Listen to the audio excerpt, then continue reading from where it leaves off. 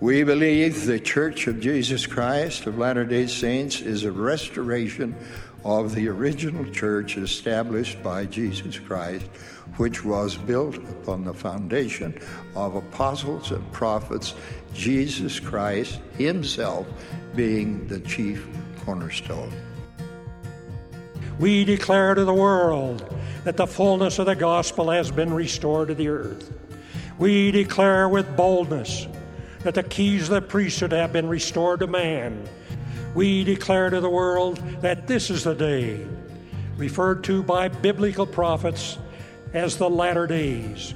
It is the final time before the coming of our Lord Jesus Christ to rule and reign on the earth. Word of wisdom, which is really weird, and I thought it was really weird we know it was a gradual thing. Yeah. In even more, even in Saints, I think it was Saints, or it was Keith Erickson who said that even all the way up into the Salt Lake Valley, we're hit and miss, still doing certain things. Yeah, so the whole Section 89 is basically brought about by they were having meetings and of a lot of the brethren, and they were smoking and they were chewing tobacco, and it was kind of creating a mess in the room. And I guess it was Emma that was going up to clean up the mess, and she was kind of like, Joseph, what the heck, man? Like, what is all this nonsense? And why do I got to clean this up? And, this is really gross. I can just imagine that conversation. She's like coming back with, rags or whatever. And she's like, look at this. And it kind of caused him to ask questions. And it's one of these really good examples of times when a situation came up in just regular life that caused the prophet to ask a question about it to the Lord. Hey, what about this stuff? And what should we do? I've been pondering about it, and I want to ask the Lord. And then the Lord gives him probably more than he ever intended to ask about, right? I just want to know, is this something we should be doing, or how do we do this?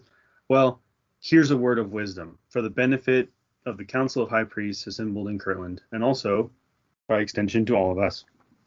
And it's really interesting because in verse 3, we get the title for this lesson, Given for a Principle with Promise, adapted to the capacity of the weak and the weakest of all saints, who are or can be called saints. To me, that's like, this isn't even that demanding of a thing that I'm giving you. It's basically adapted to the weakest, so everyone should be able to handle this. This is the least common denominator, and it's a lot of common sense stuff. There's nothing in here that's like, when you eat watermelon, make sure it's fully skinned before eating. It's like nothing weird about this stuff. It's a lot of like, okay, yeah, that makes sense. And a lot of it was being discussed in science at the time, and they're in social movements for temperance, for abstinence from drinking alcohol was a popular thing at the time, especially in Christian movements. So this wasn't something that was really all that radical to most people. It's a lot of lessons on moderation, about avoiding bad things, and it's a little more complicated to balance. It's easy to avoid bad things, to say, I know these things are bad, I'm not going to touch them. But the Lord's also teaching us, hey, you also need to balance the good things in their time, in their quantity, and in their season. And that, I think, is the hard part of this. It's easy to say, oh yeah, alcohol is bad, smoking is bad. Clearly, we know from science now that smoking causes cancer and a whole bunch of other things. And drinking, drunk driving and all the negative effects of not being able to control your body. But even saying, here's some good things that you need to kind of figure out how to control better. That's the hard part. I think that's the part that will challenge most people from the word of wisdom. Not, you can't drink coffee and tea, but also like, what are the things that aren't mentioned here that you also probably ought to consider controlling? I think that kind of becomes the challenge part. So for me, I really like this pattern because it's not the first time the Lord has given people a pattern for sometimes what to eat, when not to eat. that's practical to their time. You know, the Israelites were given some very specific laws on cleanliness and partaking of substance, animals to avoid, things like that. And just like the word of wisdom to us, it's kind of a very similar thing. You know, the Lord is telling us some practical things. And, you know, where it says at the beginning, he says, in verse 4, where he says, "Behold, verily thus saith the Lord unto you, in consequences of evils and designs which do and will exist in the hearts of conspiring men in the last days, I have warned you and forewarned you by giving you this word of wisdom by revelation."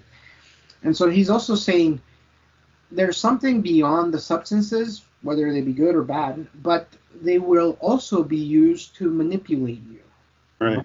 So to avoid this manipulation and these troubles that you can fall into, and we look at our life. I mean, look at about how popular it was to smoke for a time. You know, and there were things like literal billboards that say you're not a man unless you're a Marlboro man. You know, things like this, and things that have been even in our day. I mean, we have other things that have creeped up. We have certain. It may not be, you know, cigarette smoking has become fairly not popular anymore. It's still popular in some parts, but for the most part, I think the majority of people. The next thing is like sugary smokes or vapes, you know, and other things, and anything that tries to sell you an image or a shortcut by something where they exploit you for money at the cost of your health should be something you should be concerned about. And it's not just these things. There's many things. I mean, the way we eat, how much we eat, you know, what do we do with, you know, are we self-medicating with food or with other substances?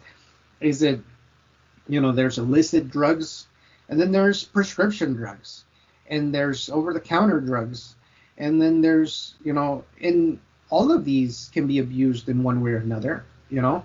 And so just one thing I thought was really interesting was I was looking at the Standards for Youth pamphlet, you know, and I thought, well, how do we then apply the word of wisdom for them? In their time, it was common, and they had to, I mean, in the saints' time, in Joseph Smith and Brigham Young's time, they had to gradually move away from these substances, you know.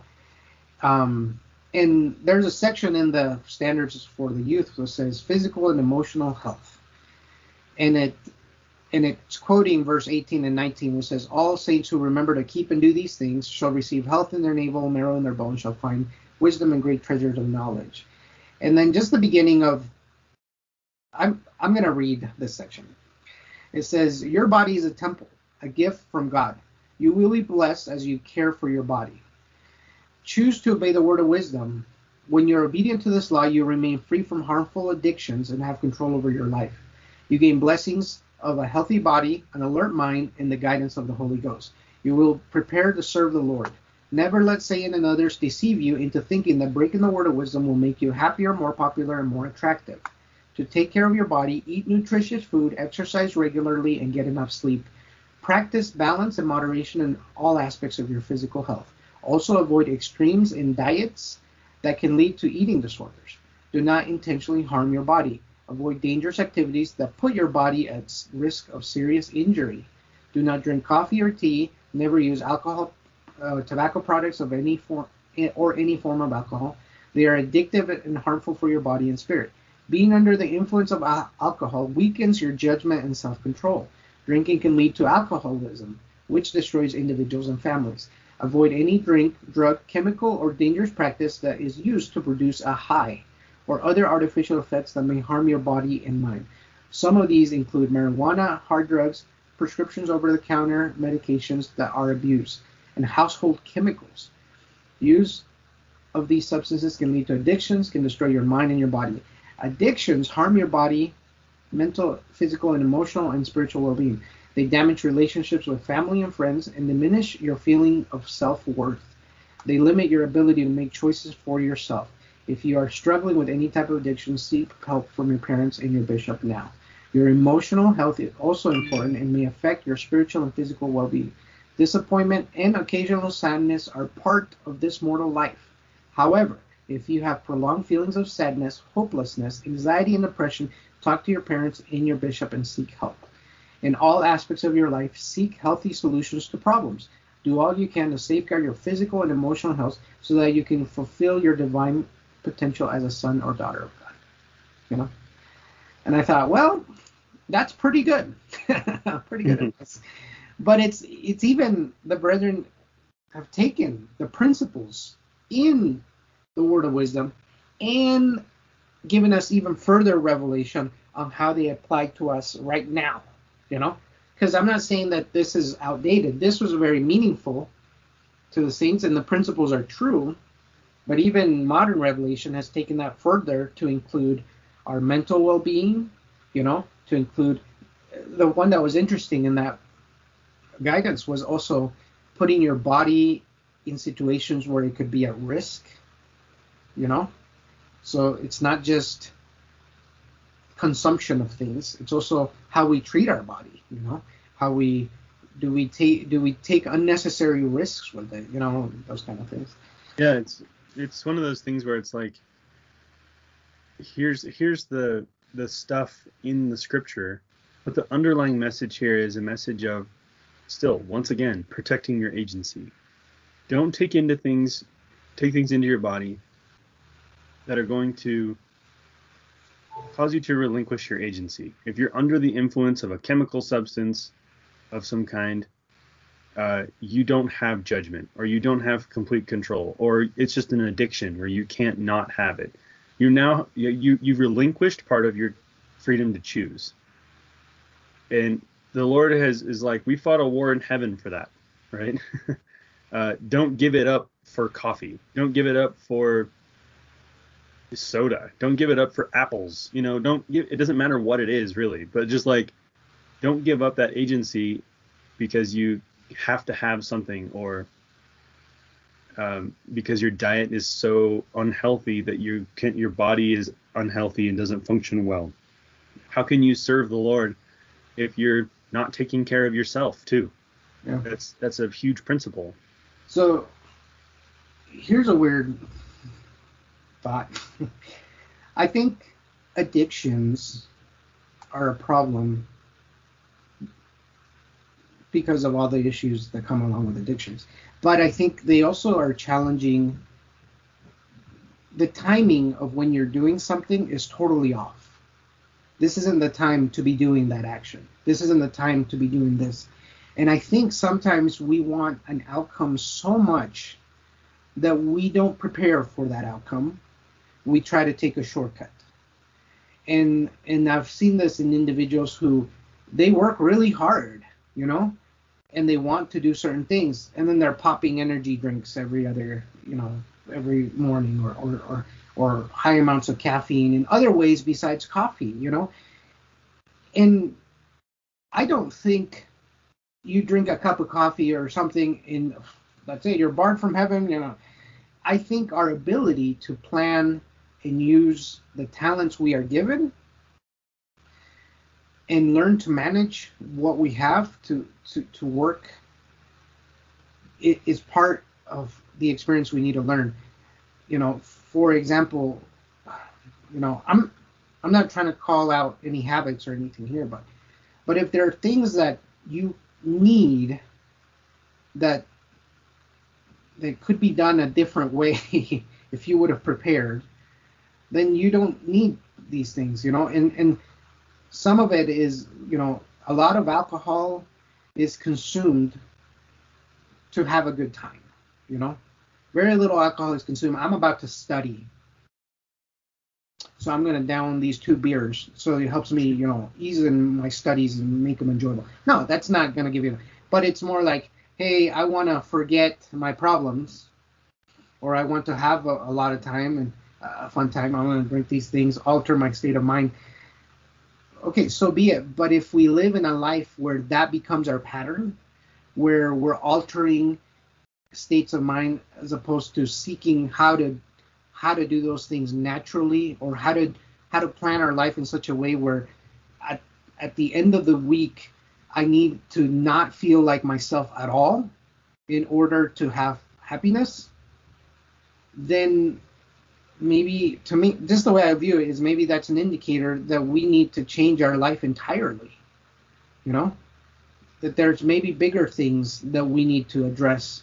You know, and I'm only speaking in the sense, just from the principle that I've noticed and I've seen, and I myself, people try to have escapes. You know, for me, like, for a time, it was like video games. I would escape my responsibilities with video games. That itself was a mental addiction. At what cost does it come? Does it come at the cost of doing your job correctly, you know, taking care of your home, you know, doing the things you need to do? I think Okay. You know, it's not meant to be a detailed list. This section isn't meant to be a detailed list of do's and don'ts. It's, like I was saying, it's an illustration, and the Lord wants us to be mindful of what we take into our bodies, and like you were saying, how we use our bodies. And it wasn't like they got this revelation, they said, okay, now we know exactly what we need to do, and we're all going to do it exactly the same way. Some people still used tea and coffee and even alcohol as like medicinal drinks. And Joseph Smith and other leaders did that.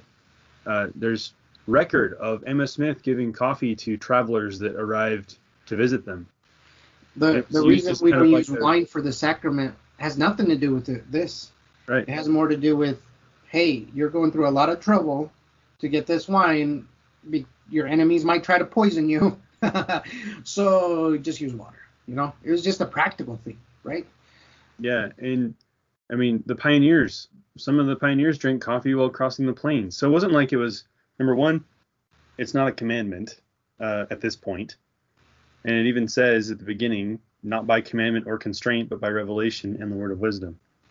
The idea was that they were, for a lot of the, you know, the uses of these things as like medicinal purposes or whatever, they felt okay doing that because the idea was that they weren't using them in excess or creating an addiction, right?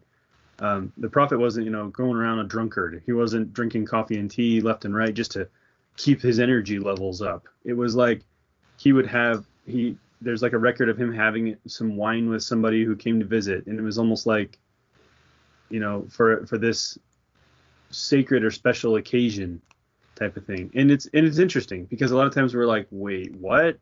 Joseph Smith did this and we're not allowed to? How does that work? And there were questions about that. What do we do when someone doesn't follow the word of wisdom back then? Should there be a punishment for this? Because it wasn't a commandment. So what do we do if someone is not following the principles here? Maybe they are drinking excessively or whatever.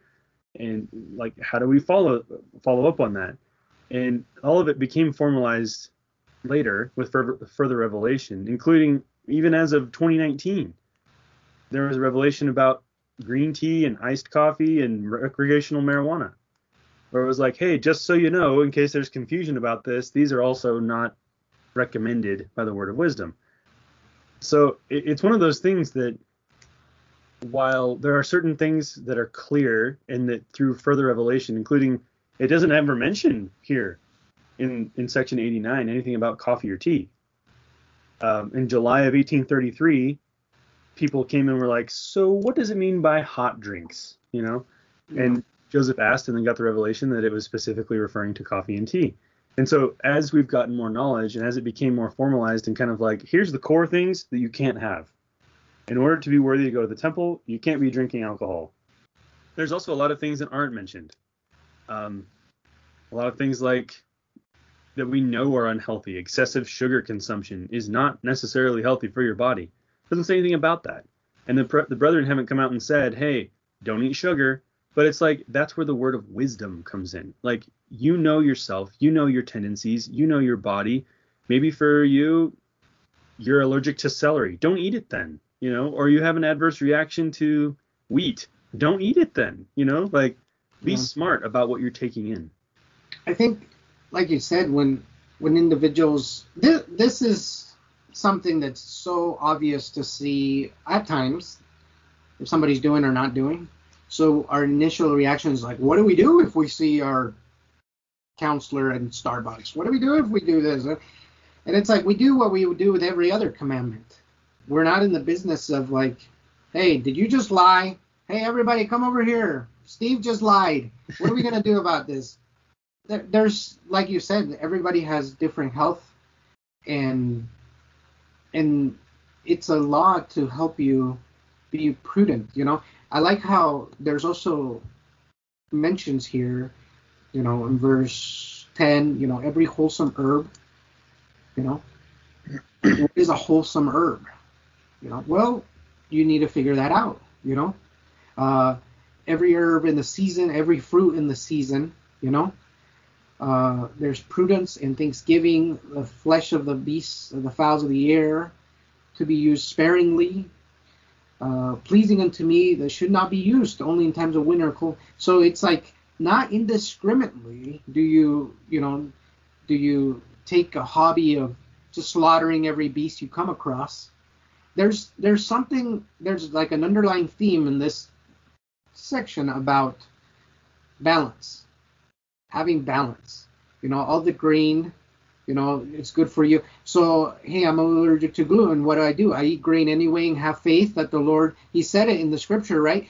No, we have to have faith and we have to have works. We have to use judgment.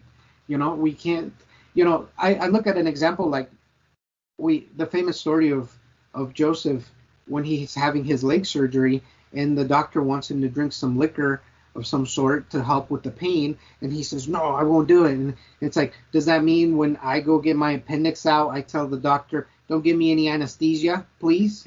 I'm going to toughen this out. It's a just give me a leather strap to bite on. Yeah, it's really something that we can dangerously take it to an extreme.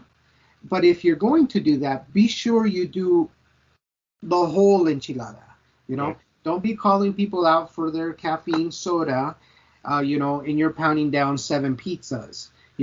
Don't be, talking to people about, not eating meat and you haven't ran 10 feet in 2 years, Like, there's exercise, there's mental, there's things. And it's something that it's our body, hence we have to be good stewards and find and use this as what are the guiding principles here to take care of my health, to show gratitude, to express that my body is a temple, And I like that metaphor because I look at how wise the church has been in all the temples around the world are different. Yet they're all temples. Yet the principles and the ordinances and what's governed and what happens, it's all the same. But they all look differently and they have different layouts, And I think about that when it comes to our bodies are all different. To some, we needed to reinforce the foundation over here and get this building up and move this waterway and bring in gravel to this one, we needed to spread it out, or this one we can only build vertically because that's the only plot of land we have. They're all temples, and I think we have to, the word of wisdom gets in a lot of trouble when it becomes a word of comparison. Another little story, President Uchtdorf, he gave a talk in General Conference called Continue in Patience. And he talks about when he was a fighter pilot, he says, I remember when I was preparing to be trained as a fighter pilot. We spent a great deal of our preliminary military training in physical exercise. It's still not exactly sure why endless running was considered such an essential preparatory part of becoming a pilot. Nevertheless, we ran and we ran and we ran some more. As I was running, I began to notice something that frankly troubled me. Time again, I was being passed by men who smoked, drank, and did all manner of things that were contrary to the gospel, in particular to the word of wisdom. I remember thinking, wait a minute, aren't I supposed to be able to run and not be weary? But I was weary, and I was overtaken by people who were definitely not following the word of wisdom. I confess, it troubled me at the time. I asked myself, was the promise true or was it not? The answer didn't come immediately, but eventually I learned that God's promises are not always fulfilled as quickly as or in the way we might hope. They come according to his timing and in his ways. Years later, I could see clear evidence of the temporal blessings that come to those who obey the word of wisdom. in addition to the spiritual blessings that come immediately from obeying any of God's laws. Looking back, I know for sure that the promises of the Lord, if perhaps may not be swift, are always certain. I like that story. Even if it's not physical performance, even if it's just social involvement, social engagement, there are a lot of people that their friends drink and they get together and they drink, and you might feel like really strange being there or feel even left out when they're talking about, hey, we're going to go to the bar, and feeling like, gosh, I'm losing out on time with my friends, or they're looking at me and they treat me differently because I'm not participating. But the promises are still there. And the truth is that those blessings will come. The destroying angel will pass you by. This is kind of not really all that deep, but in verse 17, it kind of lists out these things. And I was really confused by this when I read it this time around.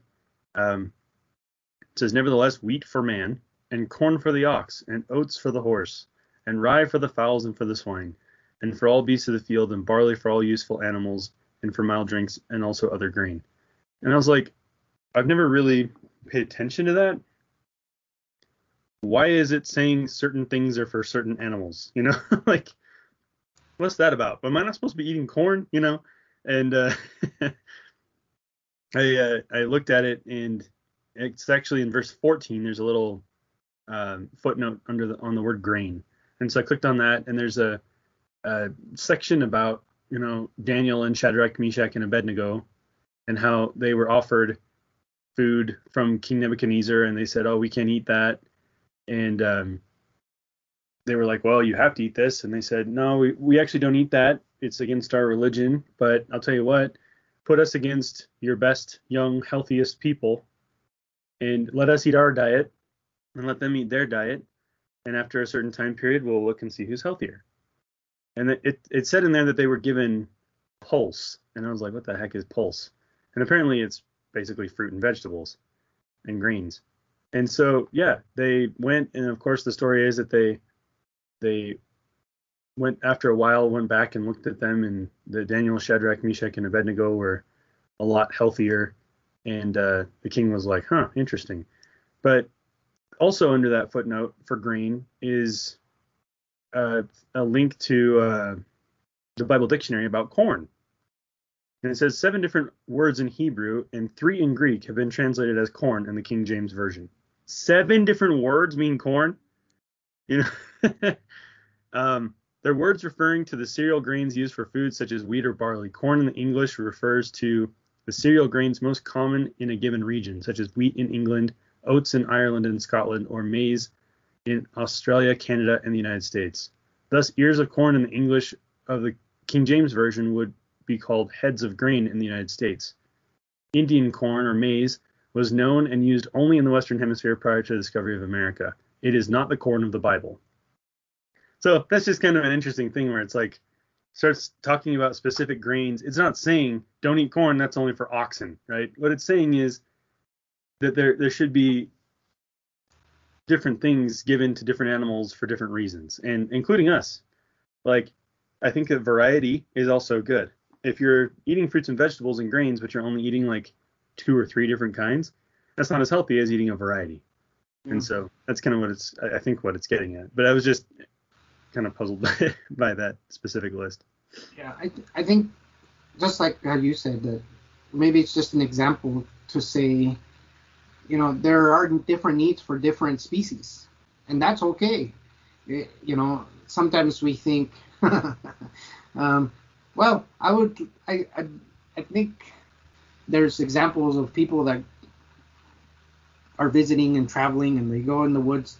There's a mushroom in North America that's very poisonous that resembles a mushroom that's really delicious and good in Asia, and I forget the name of it. And every once in a while, there's a tourist, and they're hiking, and they come across it, and they eat it, and they get sick and stuff.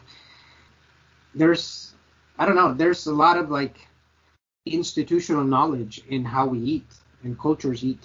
But the Lord is saying the principle is that you all need to eat well have variety, use what's in season, don't overdo it, make sure it doesn't become a tool for people that are conspiring to control you or influence you needlessly, I've often thought where it says in verse 3, given a principle with promise adapted to the capacity of the weak and the weakest of all saints who are or can be called saints. I wonder if that's applicable to all commandments. That the Lord doesn't give us a commandment like, 1 Nephi 3:7 without the ability to carry it out. Well, that would be pretty pointless, right? To be like, here's a commandment. I know you'll never be able to fulfill this, but here's a commandment anyway. Good luck. That doesn't serve any purpose. Like, everything that he tells us to do, we're capable of. It's the same thing, like, he doesn't give us any challenges that we can't overcome. There are no trials that he gives us that we're not capable of overcoming. Same principle. What would be the point of that? Here's a challenge. I know you can't possibly overcome this, so you're probably going to fail miserably. Have fun with that. That doesn't make any sense. So section 90. This is interesting because it's talking about the establishment of the first presidency in formal terms. Like, actually, here's the people who are going to be in the first presidency, and here's what they're going to be doing. And talking about keys, especially. Keys of the kingdom given unto you, which kingdom is coming forth for the last time in verse 2. Verily, in verse 3, verily I say unto you, the keys of this kingdom shall never be taken from you, while thou art in the world, neither in the world to come. And this is so important because it's the first time really that we're establishing that these keys will be distributed somewhat, that they won't only be held by the prophet and only him forever. He has them, but also others will have keys to carry out the priesthood. And in verse 5, it says, and all they who receive the oracles of God, let them beware of how they hold them, lest they are accounted as a light thing, and are brought under condemnation thereby, and stumble and fall when the storms descend, and the winds blow, and the rains descend and beat upon their house. That's a pretty interesting warning. Because he's basically saying this will happen, right? If you hold keys and you're a righteous person, you can expect that you will face trials that will challenge your very ability to stay faithful. Take what you're doing seriously. Take your calling seriously. Treat those keys with the respect that they deserve. Because he says, they're not a light thing. Don't treat them as a light thing. Because things are going to come your way. Satan is going to try and do whatever he can to take out all of us, right? But especially those who have keys. Because if those people fall, then it looks even worse. Then it's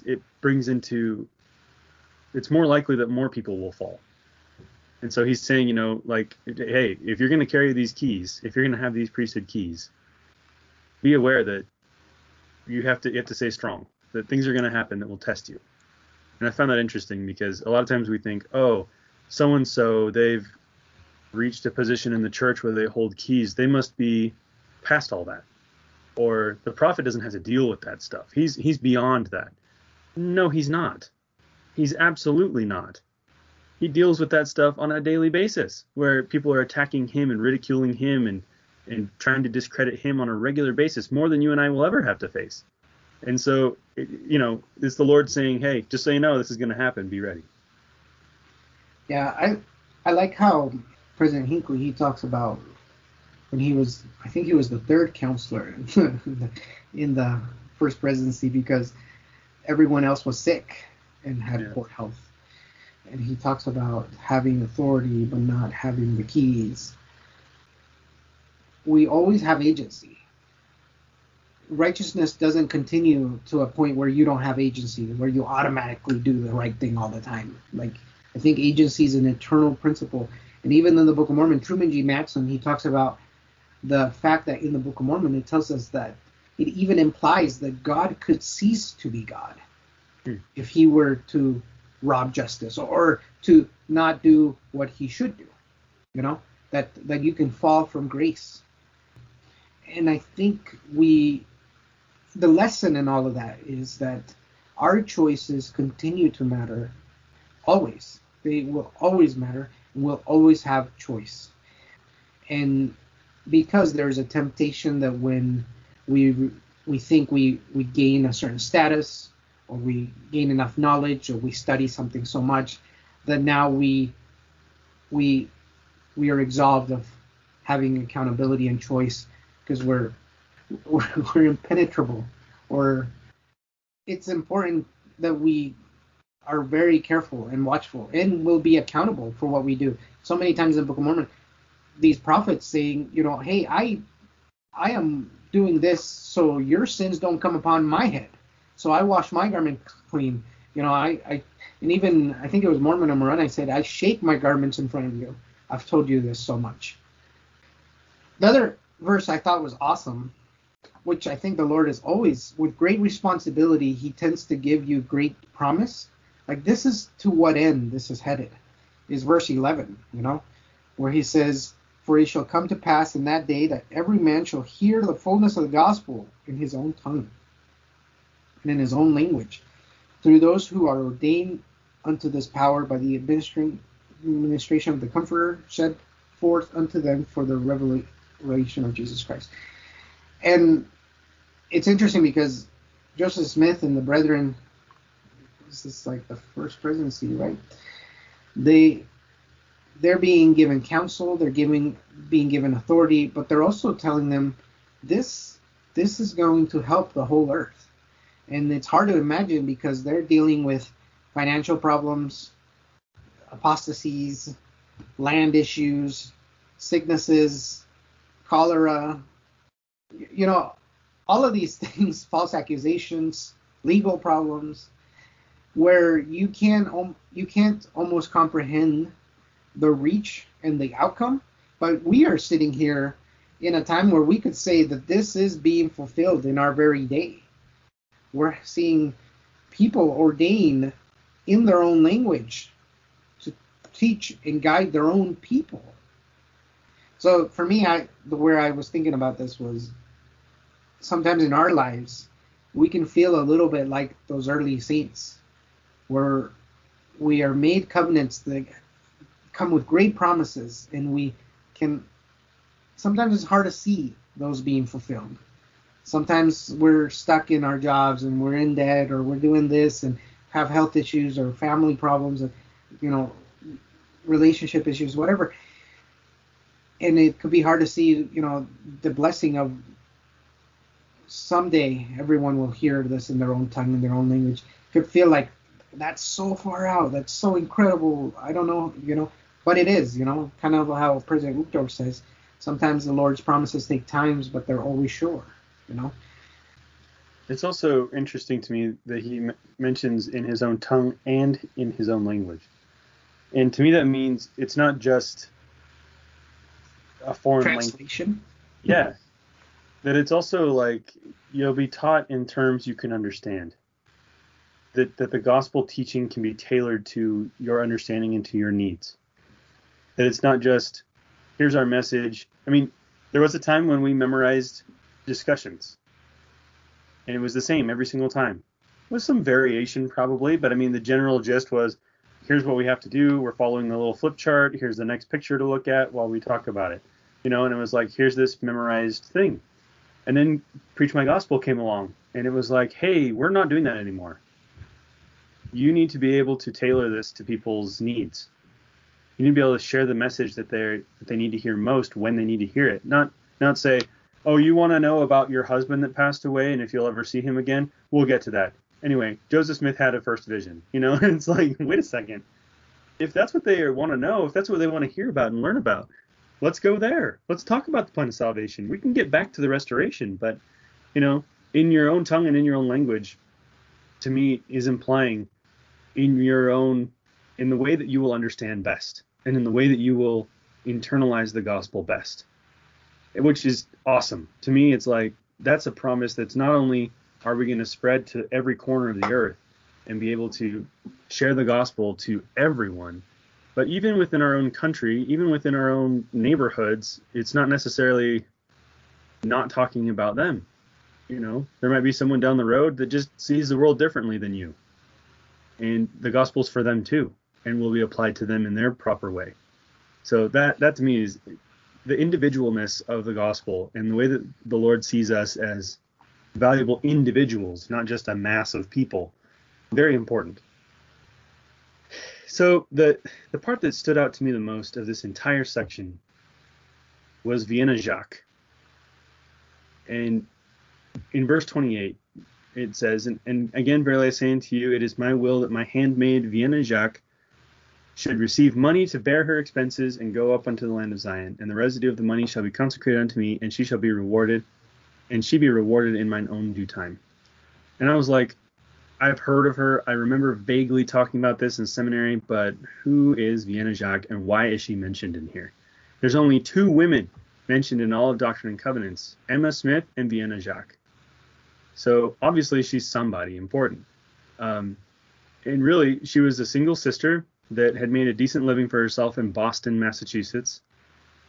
So much so that she actually had another home in Connecticut. And so she was not poor. I don't think she was like overwhelmingly rich, but she was doing pretty well. And she came across the missionaries and they taught her, and she was interested in meeting the prophet and went to Kirtland and started meeting with the saints, and she was eventually baptized. She moved to Missouri, which is what this is talking about, that she should go to Zion. After this, she went on to Nauvoo, and she actually crossed the plains, drove her wagon to Salt Lake. And she was present when brethren were tarred and feathered and the printing press was destroyed. And she was actually, it says, kneeling in the street trying to collect all the manuscript pages to save them. And was confronted by one of the members of the mob saying, this is only the beginning of the trials that we're going to cause for you. And it was a traumatic experience for her that affected her for many years of her life. But it didn't falter her faith. She was called upon, as you can tell in this section, to move to Zion and receive an inheritance from the bishop, meaning that she had consecrated her means to the church, and that she was going to be receiving support from the church from then on. And a lot of her consecration went towards the building of Zion, and especially towards the purchasing of property for the Kirtland, or for the temple in Zion. And so it's pretty interesting because later, when they started doing baptisms for the dead, she was actually present when the first ones were performed. And she herself eventually performed or participated in 50 baptisms for the dead, including many of her own ancestors. In here, she's invited not to be idle, and she definitely wasn't. It says in the July 1878 issue of the Women's Exponent, she lives entirely alone. This is when she's like in her 90s. She lives entirely alone, does all her own housework, including washing, ironing, and cooking, writes many letters, and does a great deal of reading. Sister Vienna is very familiar with the scriptures. This last spring, she has made 61 pounds of butter and milked her own cow. In her 90s. I think she had many reasons to justify leaving or to give up. I mean, she had a good life in Massachusetts, and coming to face all these trials and give up that life and give up her money and means to the church for the building of Zion, all of that, then only to face a ton of trials. Like, she could have just been like, to heck with this. I'm going back to Massachusetts. My people there will take care of me. I'll just reestablish myself and I'll be fine. But she never allowed her faith to waver. And she was really an exemplary member of the church. And I think she lived her entire life without ever being married. And she never even let that become a barrier to her. It wasn't like, oh, I can't be a full member, full participant or whatever in the gospel. She was like, no, you know what? It is what it is. Here I am. And I'm going to do the best I can with where I am. And I don't know. I don't think we talk about her enough. I don't think we know enough about her as an example of someone from that time period that gave up everything, suffered literally the entire journey, basically, of the church, and was faithful all the way till she died at age 96, just an example of really strong people and strong faith.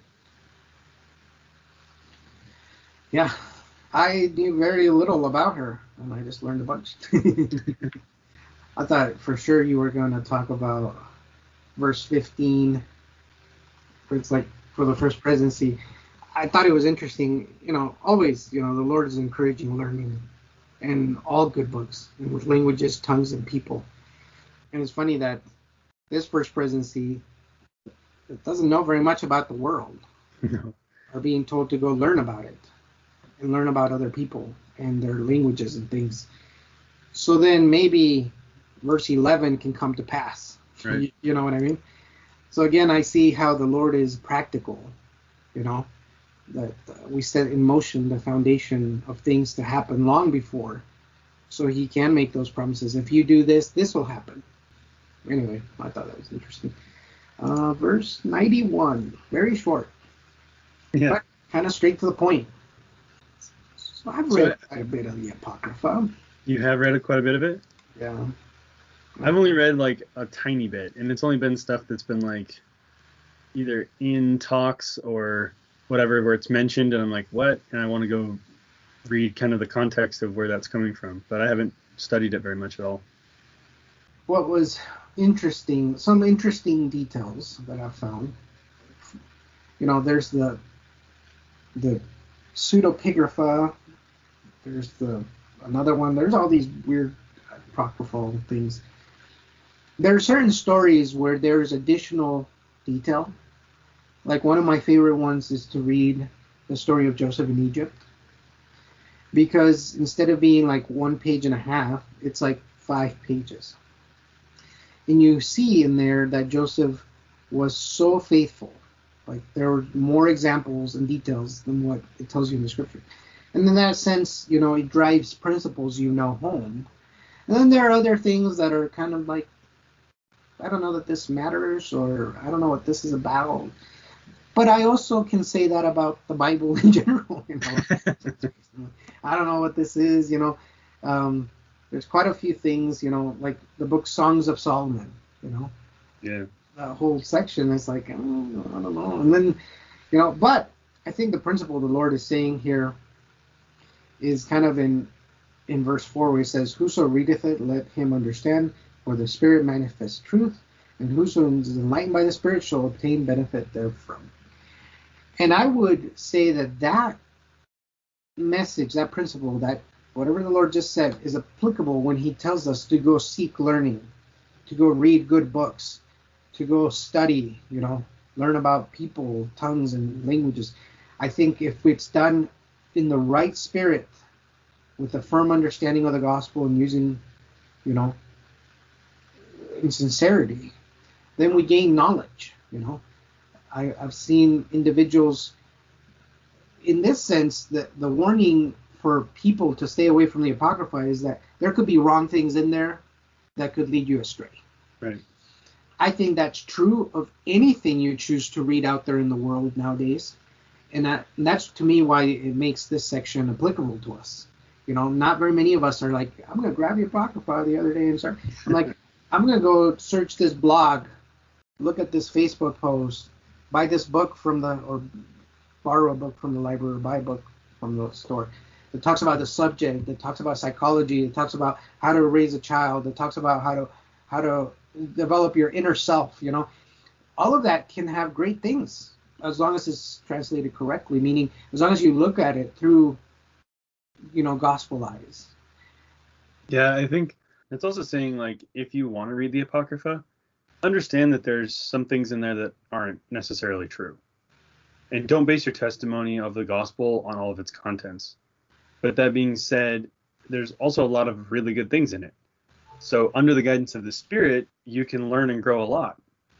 And I think that's, like you were saying, that's applicable to a lot of scenarios, not just the Apocrypha, but other texts and other sources as well.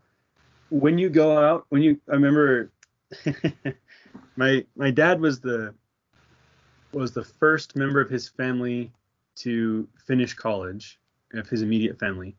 And I think that my grandpa was a little bit worried about his youngest son going to college.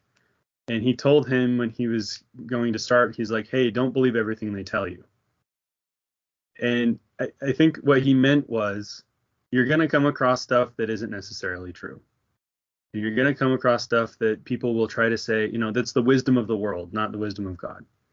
And I think, yeah, as long as you go into certain situations knowing that there might be some stuff in here that's not doctrine, that's not true, but there's still a lot of really good things in here, and then you approach that with the help of the Spirit, you can discern truth from non-truth. And you can still learn and grow a lot from a lot of different sources and a lot of different information. And so it's kind of interesting how this is specifically about the Apocrypha, but, like you were saying, how do we apply it to our lives? Well, when you start to study things, when you want to learn more about other things that aren't necessarily, the canon scripture, make sure that you understand that you're going to have to use discernment and you're going to need help from the Spirit to know right from wrong. Let us be awake and not be weary of well-doing, for we are laying the foundation of a great work, even preparing for the return of the Savior. My dear brothers and sisters, Jesus Christ invites us to take the covenant path back home to our heavenly parents and be with those we love. He invites us to come, follow me.